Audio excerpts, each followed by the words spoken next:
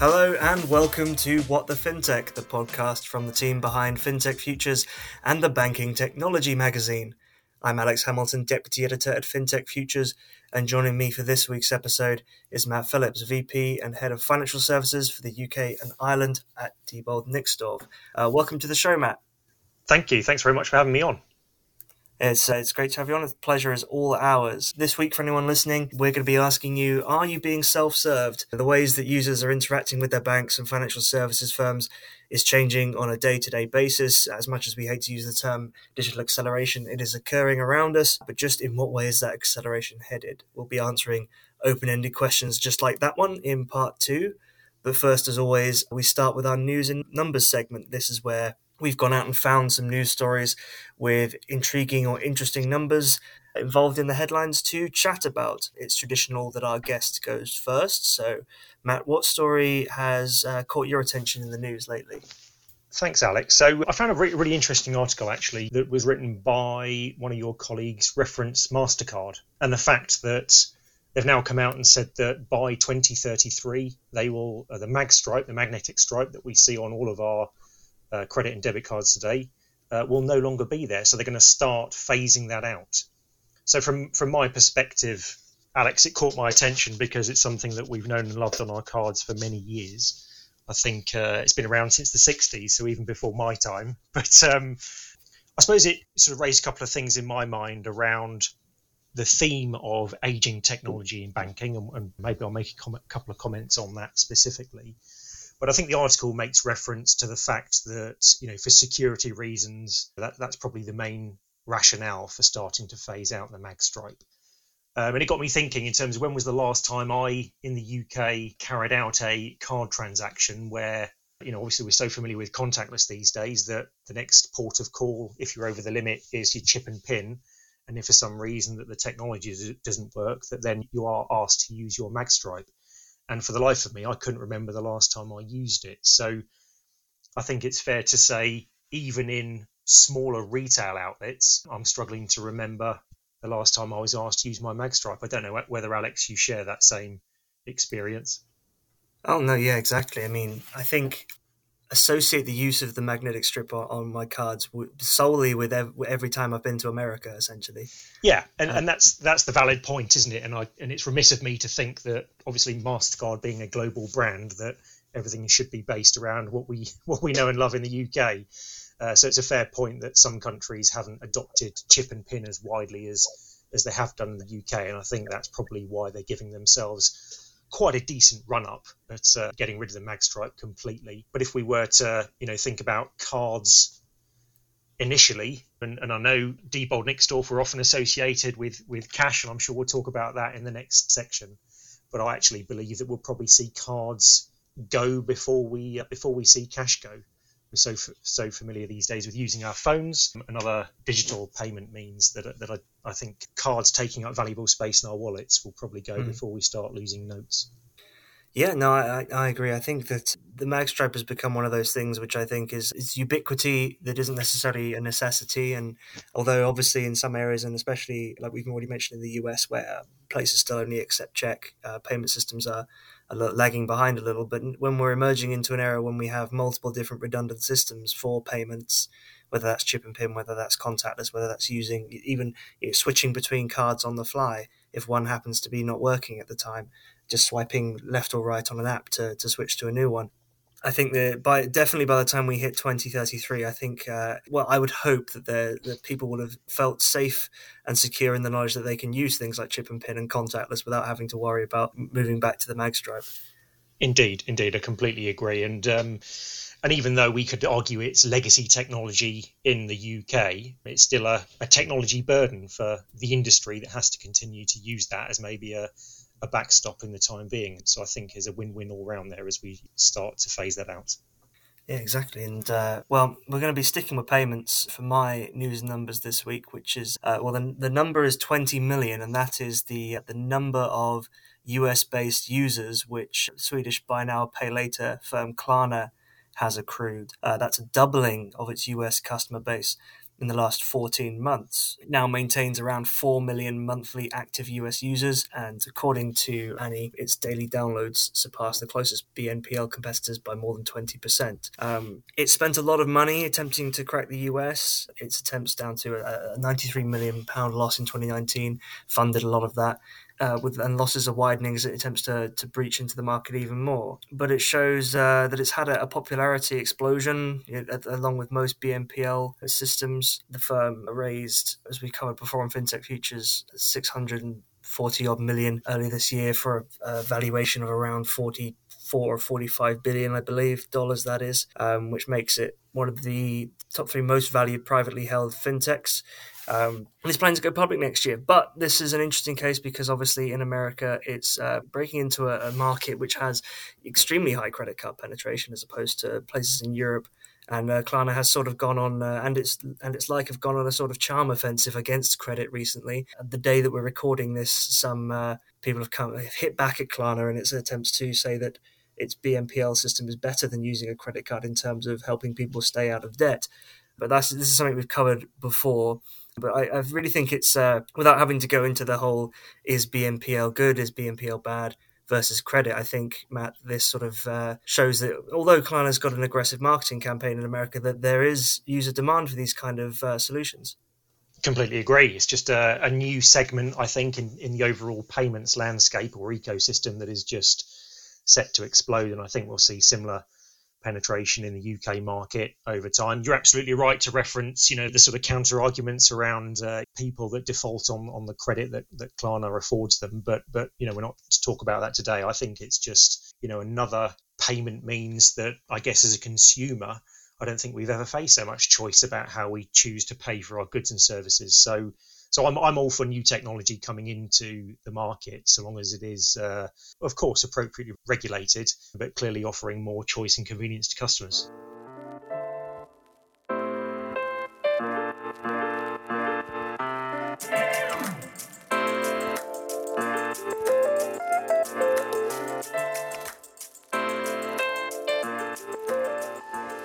Here we are in part 2 of the podcast. This is our more interview-styled section where we focus the discussion and talk about a specific industry topic or sector. We're going to dive into our main topic, self-service banking, in just a second. But first, I'm going to give Matt a minute or two to give us a rundown on Diebold Nixdorf, a little bit more about his role and any sort of recent news. So take it away, Matt.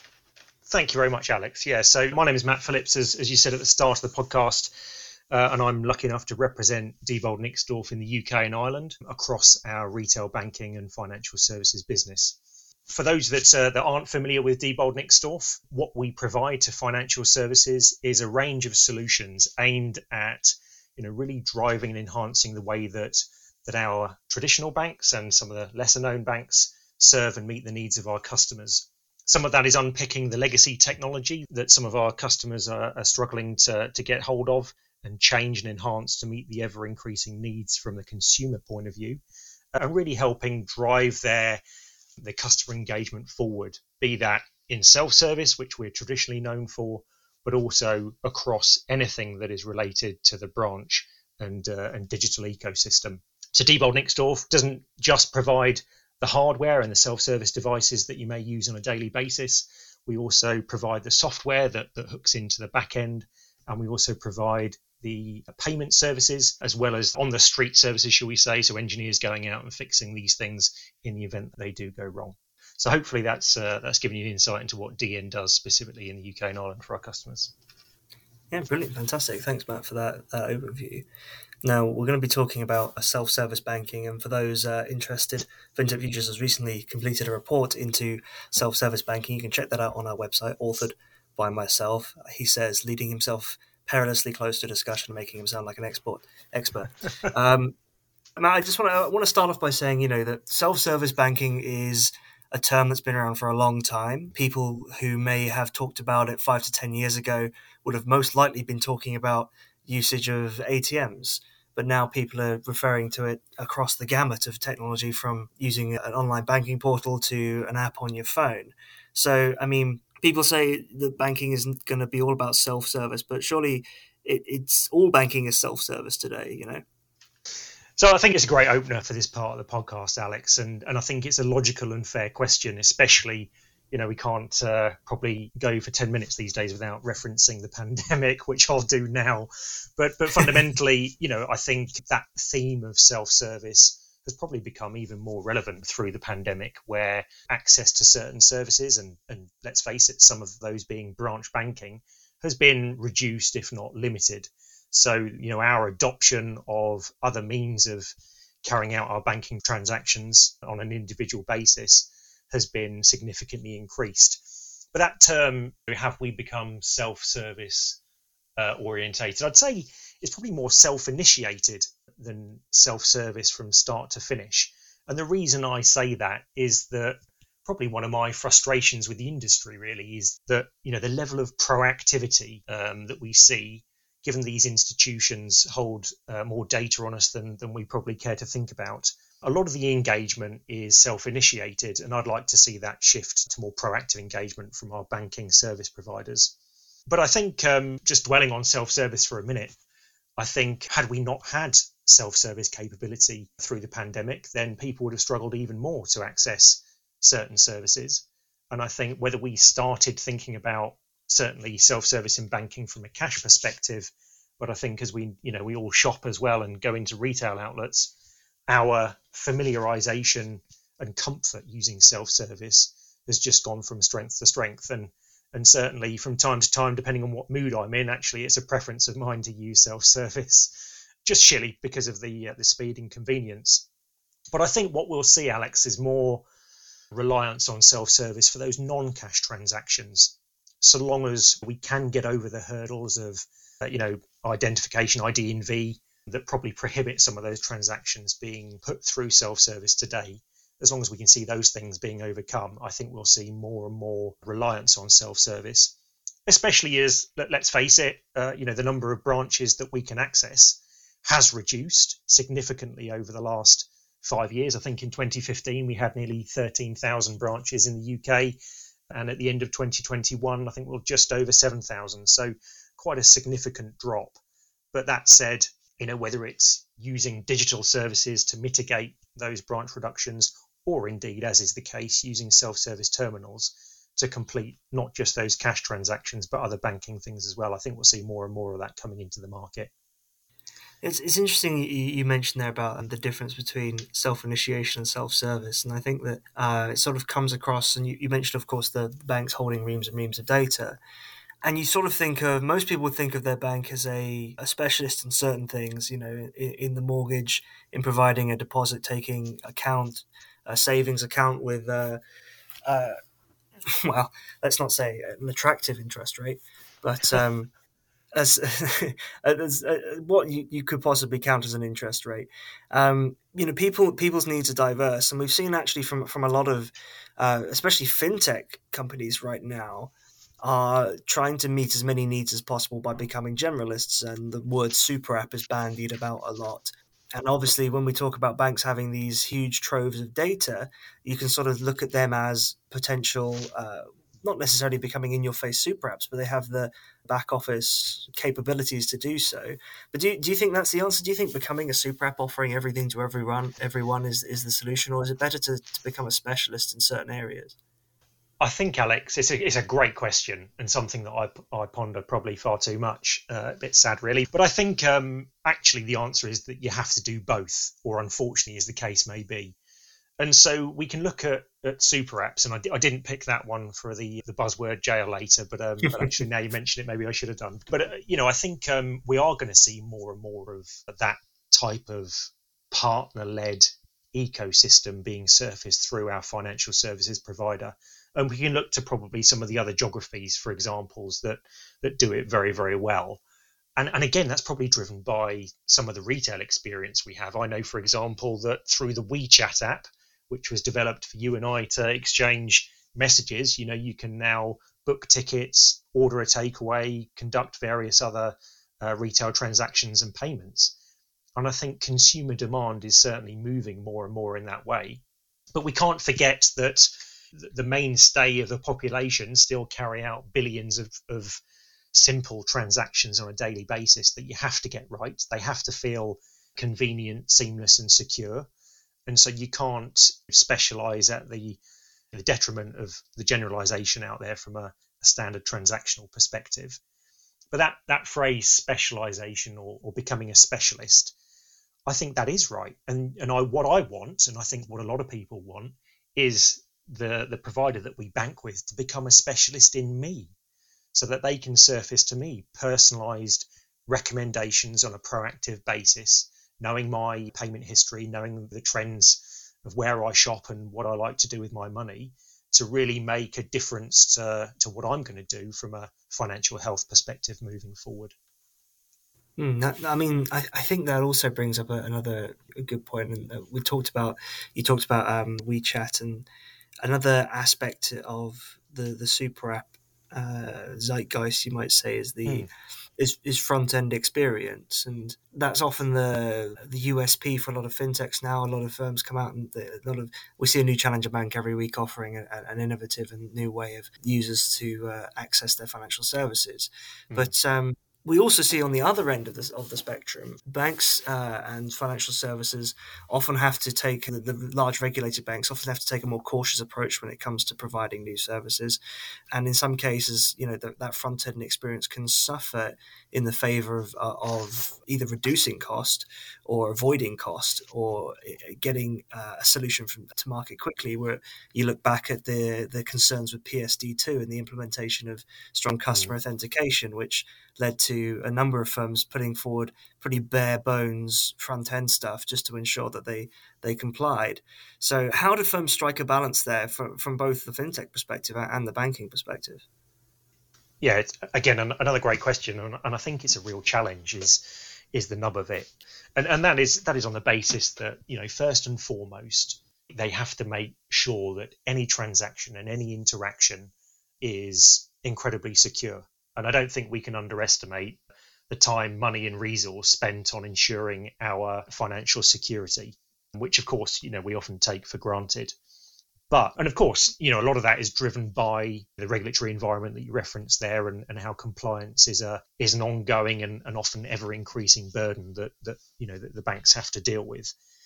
However, if I think about the front end experience and the user experience, and if we were to look at trends from some of the other geographies, I genuinely believe that the consumer experience and the personalization that banks offer their customers will be the biggest differentiator in years to come in terms of whom I choose to bank with. And I know that as an industry and as a population, we tend not to move banks very often, but I do think we're going to see a lot more than that, and more so driven by, or than is currently driven by, those that choose to move because a particular brand is no longer closest to their home, which historically has been the number one reason for someone to choose who they're going to bank with. So I think there's a case for allocating significantly more funding to the consumer experience, but you have to be selective. There is no point just putting some gimmicks out there, because we're all very savvy, especially when it comes to our own financial means and health.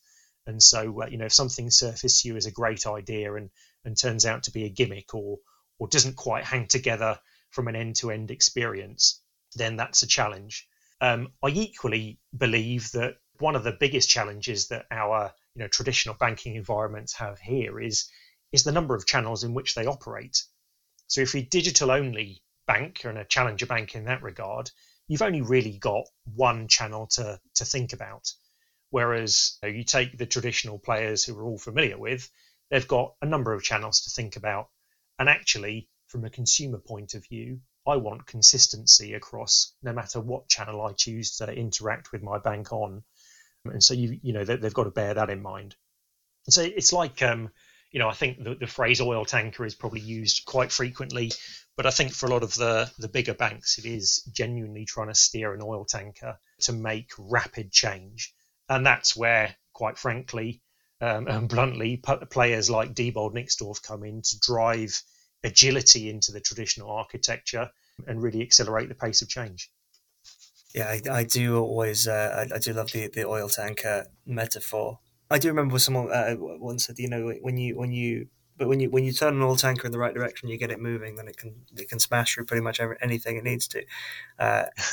That's a good one. unless I suppose it gets stuck in the Suez Canal. But which is not to stretch the metaphor too far, but I think banks want to avoid that at all costs. Indeed. So you mentioned it there a little bit about the adding agility, and we mentioned legacy technology and the needs to meet ongoing regulatory compliance. But what I'm going to sort of mishmash two questions here together and ask, what are the usual from the clients you've dealt with and things you've seen in the market? What are the technology hurdles that the banks are trying to overcome right now, large and small? And what even are the technology hurdles that some fintechs are trying to overcome? One of them obviously being able to deploy a system that can get them to market really fast. And to that end, also, what is the sort of the utopian flying cars ideal for self-service? Where should we be looking to end up?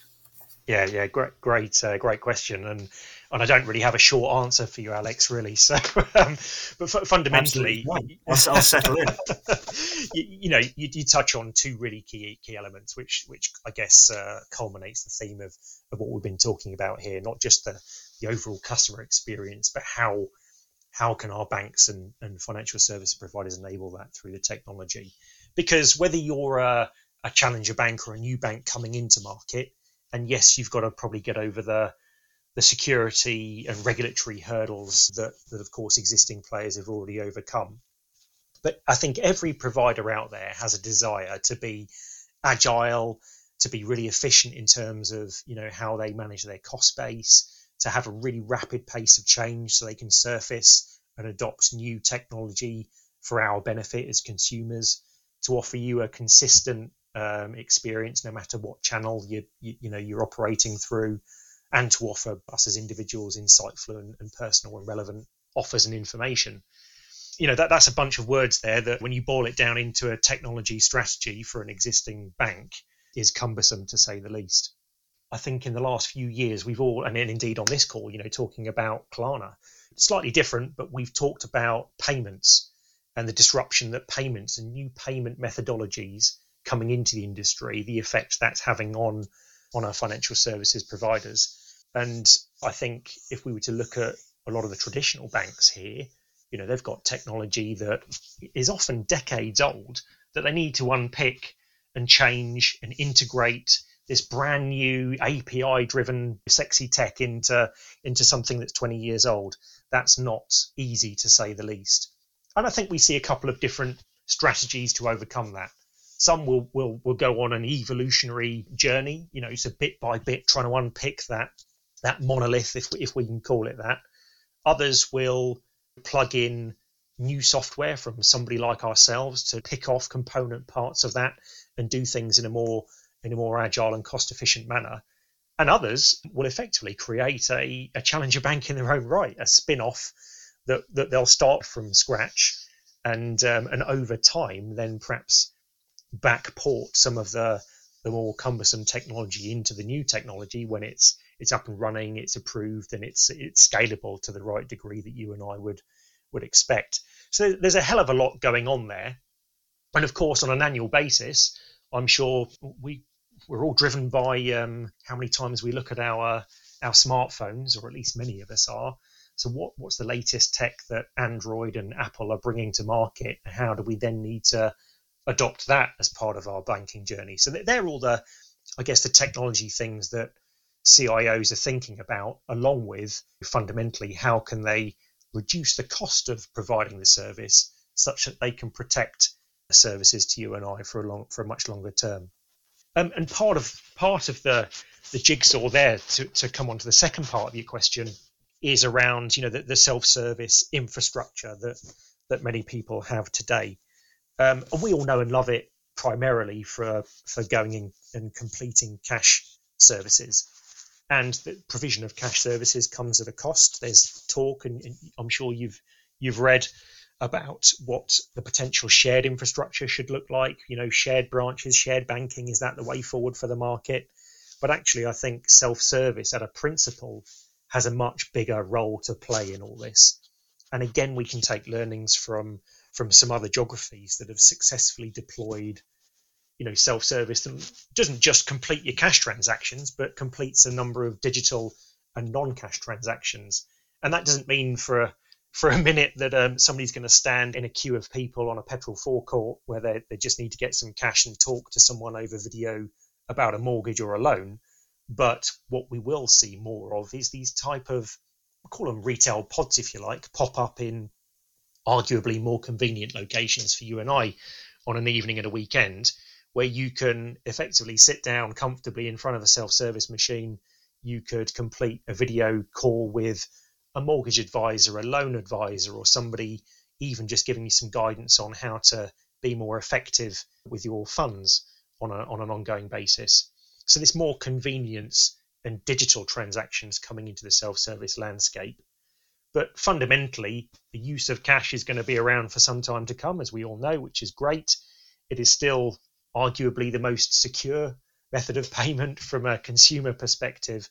And indeed, we cannot forget, as Natalie Seeney pointed out in her report some years ago, the 2 million people that rely on cash on a daily basis, on which basis they run their lives. So at a principle level, I believe that every bank should be deploying more and more cash recyclers on the basis that clearly there is a sustainability and carbon footprint benefit. But fundamentally, Alex, in terms of summing up here as I whittle on, that I think more self-service becoming incredibly more or intensely more critical channel for the banks, offering not just cash transactions, but a whole range of digital transactions as well.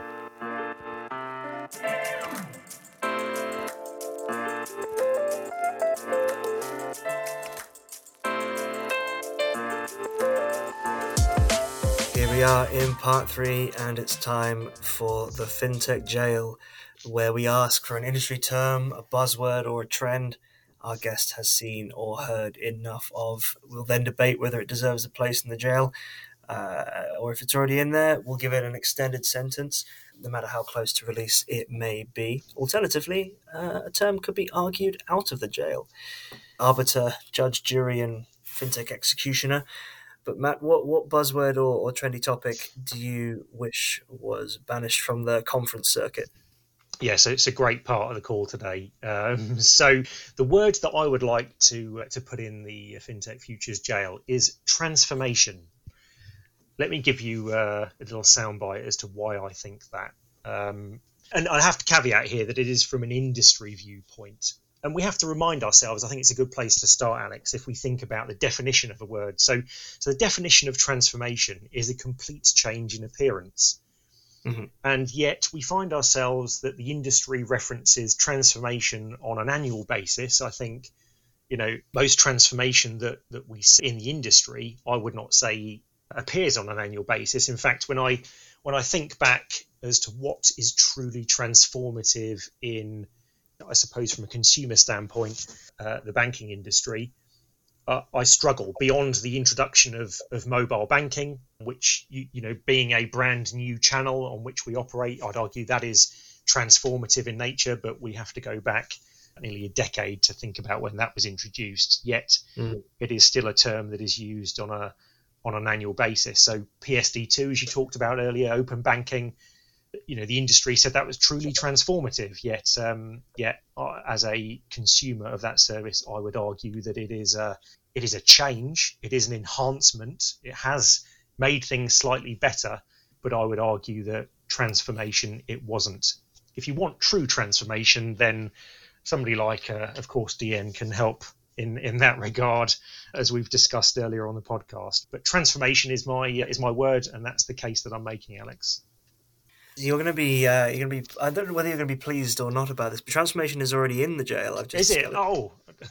Season 2, with this season, episode 12, it got put in there. But however, that doesn't mean that you can't argue for it to be given an extended sentence. I don't believe we gave it much of a sentence the first time round, because it was. We get a lot of buzzwords in this industry that people like to say that should be the default. I think that's the question the first time around. The thing should by default be transformative, otherwise what's the point? You're coming at this from a sort of a different angle with this one. Yeah, indeed. But apologies, I didn't realise it was already in there. I clearly didn't. No. I mean, that's the nature of the jail. You've turned up for its parole hearing, and it's sitting across the room from you with its hat in hand, and you're banging the gavel to say no, I don't think so. Yeah, and it's a great word to capture people's imagination and to think that, in an industry, I am going to be the recipient of something truly transformative, and yet, I'm yet to see in our market great examples of things that are truly transformative in nature. Mm. I think that two things before we close out this jail section. Actually, Matt. I mean, the first one I'd say is there a technology out there that you would say it has the potential to be transformative? I think I know we sort of joked earlier talking about the word super app and whether that should be in here, but again, playing on the theme of consumer experience, I genuinely believe that the apps that banks use, along with these digital journeys at self-service, that will genuinely transform the way that people go about their banking. If we were to offer, let's say, mortgages from a completely automated process as opposed to the very heavily paper-based system we have today, that would be transformative. And technology to support that and those examples is already out there, and indeed we're already supporting some customers in doing just that in certain geographies. So those would be great transformative examples, in my opinion. Good, and fantastic. And I think that the only second thing I'd mention is that because I can't mention it when having DN on, is that I think the only fintech jail candidate we've had where the case was dismissed was in fact Cash back in episode 9 in season 1. When we dismissed it because people there will always be a reliance on Quite Cash right too. For the time being. Well, that's all we have time for this episode of What the FinTech. Thanks very much to Matt for joining me. But before we sign off, though, we just have a chance to plug socials, websites, etc. Matt, you can go first if you've got anything to plug. Yeah, sure. So look, if people are interested to hear more about some of the things we've talked about today, then by all means get in contact with me personally, Matthew Phillips on LinkedIn, or indeed you can register interest via our website, dieboldnixdorf.com. Of course, other social media access is equally available. Excellent. And you can find me on Twitter at adhamilton91 and on LinkedIn just by searching my name. I mentioned earlier in the podcast that FinTech Futures has recently released a report into self-service banking that can be found on our website at www.fintechfutures.com and just look under the reports section. We'll also be releasing a new report into digitalization in banking and the idea of FinTech versus FinTech, the perhaps more boring version of Kramer versus Kramer. You can find FinTech Futures on Twitter at FinTech Futures and on LinkedIn just by searching for FinTech Futures and looking for our logo with the 2 Fs. If you like this podcast and any of our other episodes, then please subscribe on Apple Podcasts, Spotify, SoundCloud, or your favorite podcasting service of choice. As always, we appreciate it if any of you could help other listeners find the podcast by writing a review, recommending us to a friend, tweeting us out on social media, or any variety thereof. As always, thanks to all of you for any and all support. We'll see you soon for another episode of What the FinTech. But until then, goodbye.